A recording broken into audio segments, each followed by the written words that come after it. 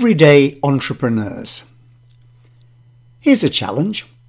Close your eyes and try to visualize an entrepreneur. There's a good chance that what you've come up with will be one of the usual suspects. Elon Musk, Jeff Bezos, Jack Ma, perhaps some of the older versions like Steve Jobs or even Thomas Edison.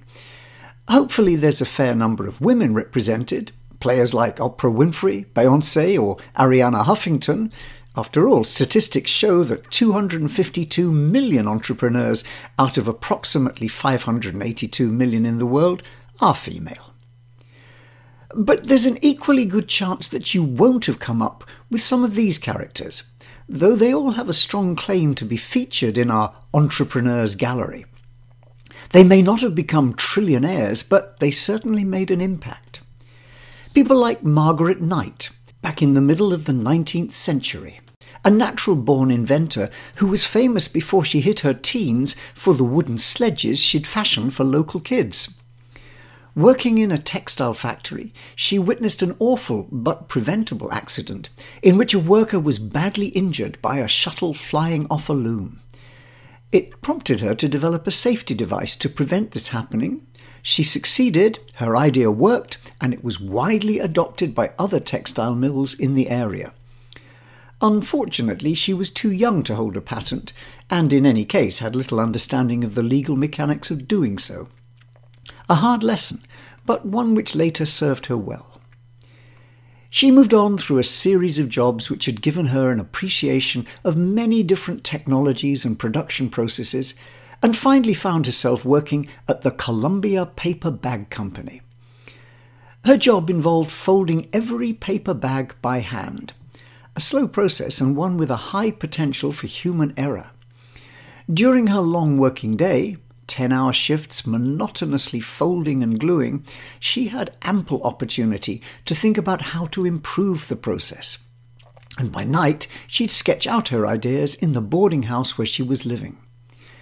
Within 6 months, she'd managed to build a working prototype out of wood, which could cut, fold and glue bags each time a crank was turned.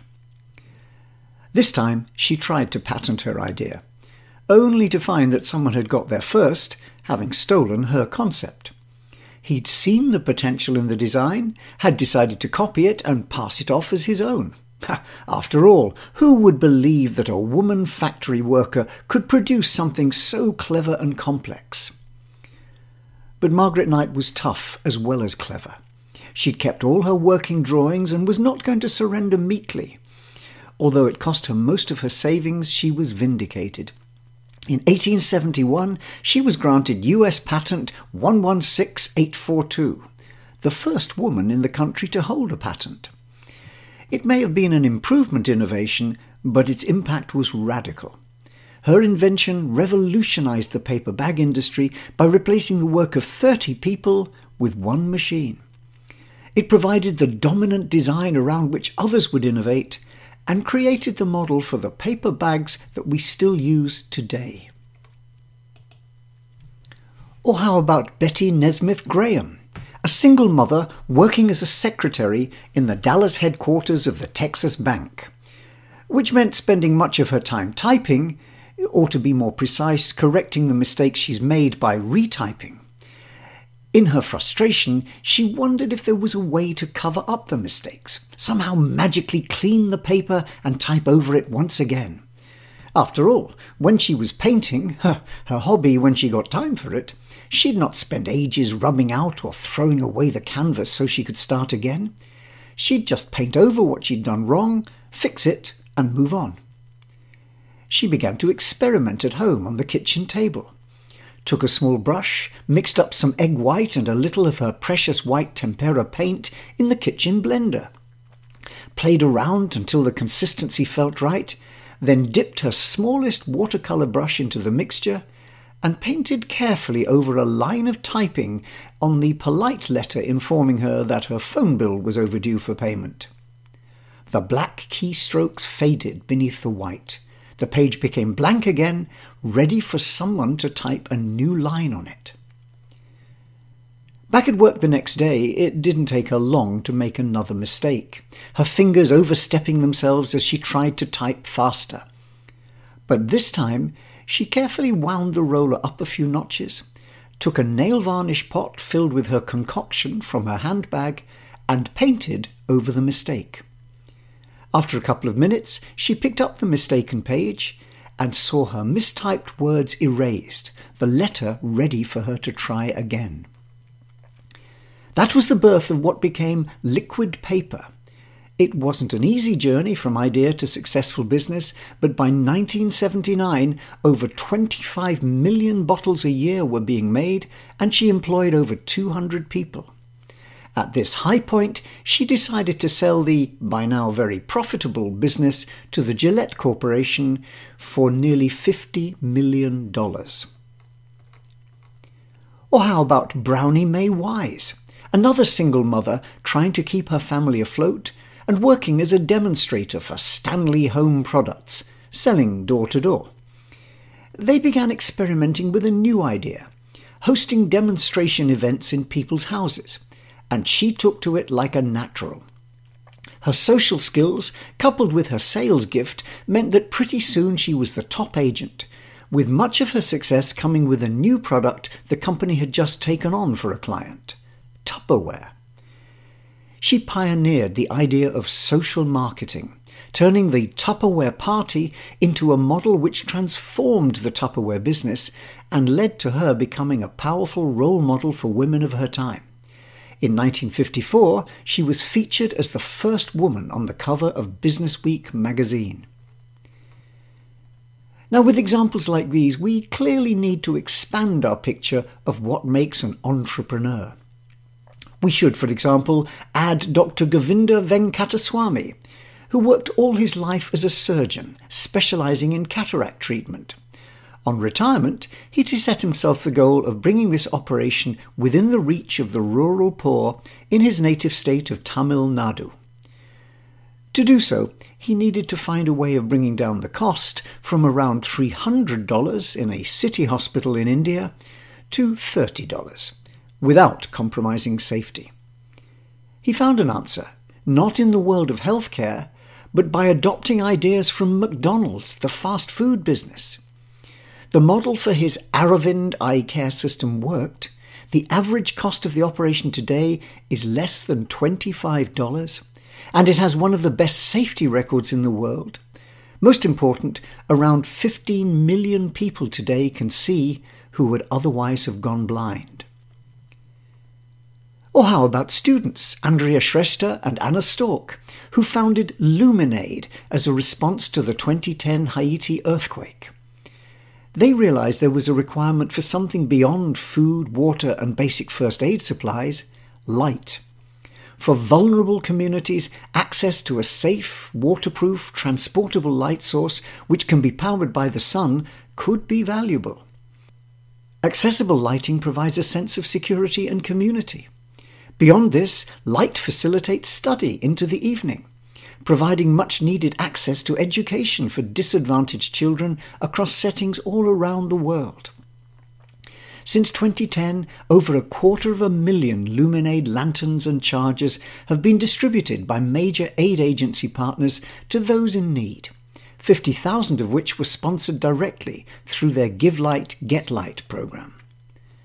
So people like these are also change agents, driven this time by the desire not for money, but for impact, making the world a better place. And what about the quiet, unsung heroes who work away in organizations and who come up with new ideas and take them forward? They too qualify as change agents. People like George Laurer, working for IBM in the early 1970s. One Sunday afternoon, he walked across the lawn to tell his neighbour Paul McEnroe, who also happened to be his boss, "I didn't do what you asked."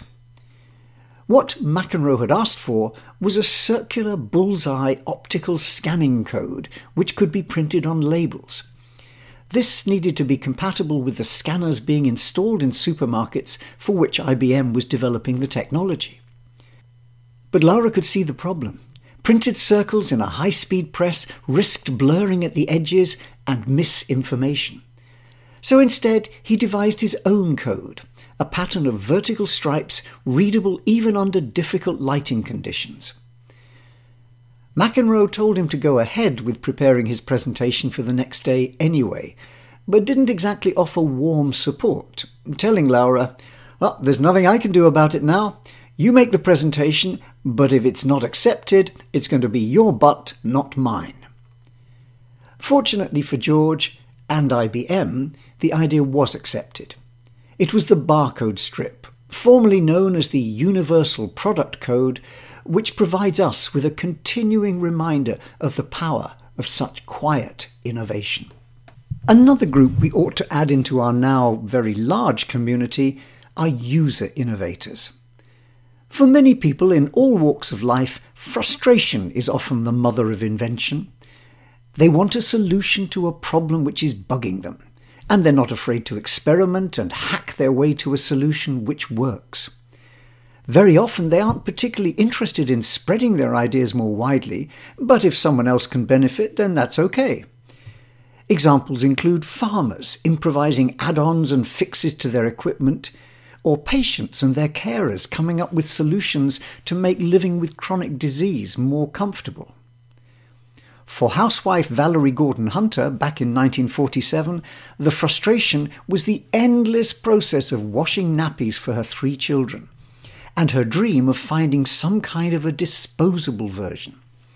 She developed her own solution, the Paddy, made out of old nylon parachutes, tissue wadding and cotton wool, which she sewed together at her kitchen table. At the same time, across the Atlantic, Marion Donovan came up with the idea of a cover which would stop the contents of a dirty nappy from soiling surrounding clothes or bed linen. Once again, the target was reducing the superhuman effort involved in constantly washing clothing. Her invention was called the Boater because of its resemblance to a boat. It involved a shower curtain as raw material sewn into a pair of pants which, with the addition of snap fasteners to replace safety pins, kept the nappy in place without soiling the surrounding clothes or bed sheets. And she hit on the idea of some kind of absorbent insert which could be disposable, experimenting with various mixes of cotton wool and once again nylon parachute material.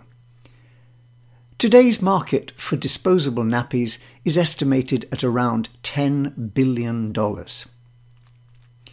Sometimes it's a matter of inspired improvisation. On a hot July day in 1904 at the St. Louis World Fair, the ice cream seller next to Ernest Hamwie's waffle stall hit the nightmare scenario. A queue of people wanting ice cream and no dishes left to sell it in. But Ernest came to the rescue. He had the idea of rolling one of his waffles into a cone shape, and one of the great ideas in the food world was born. Improvisation of this kind is often something which is born out of a crisis.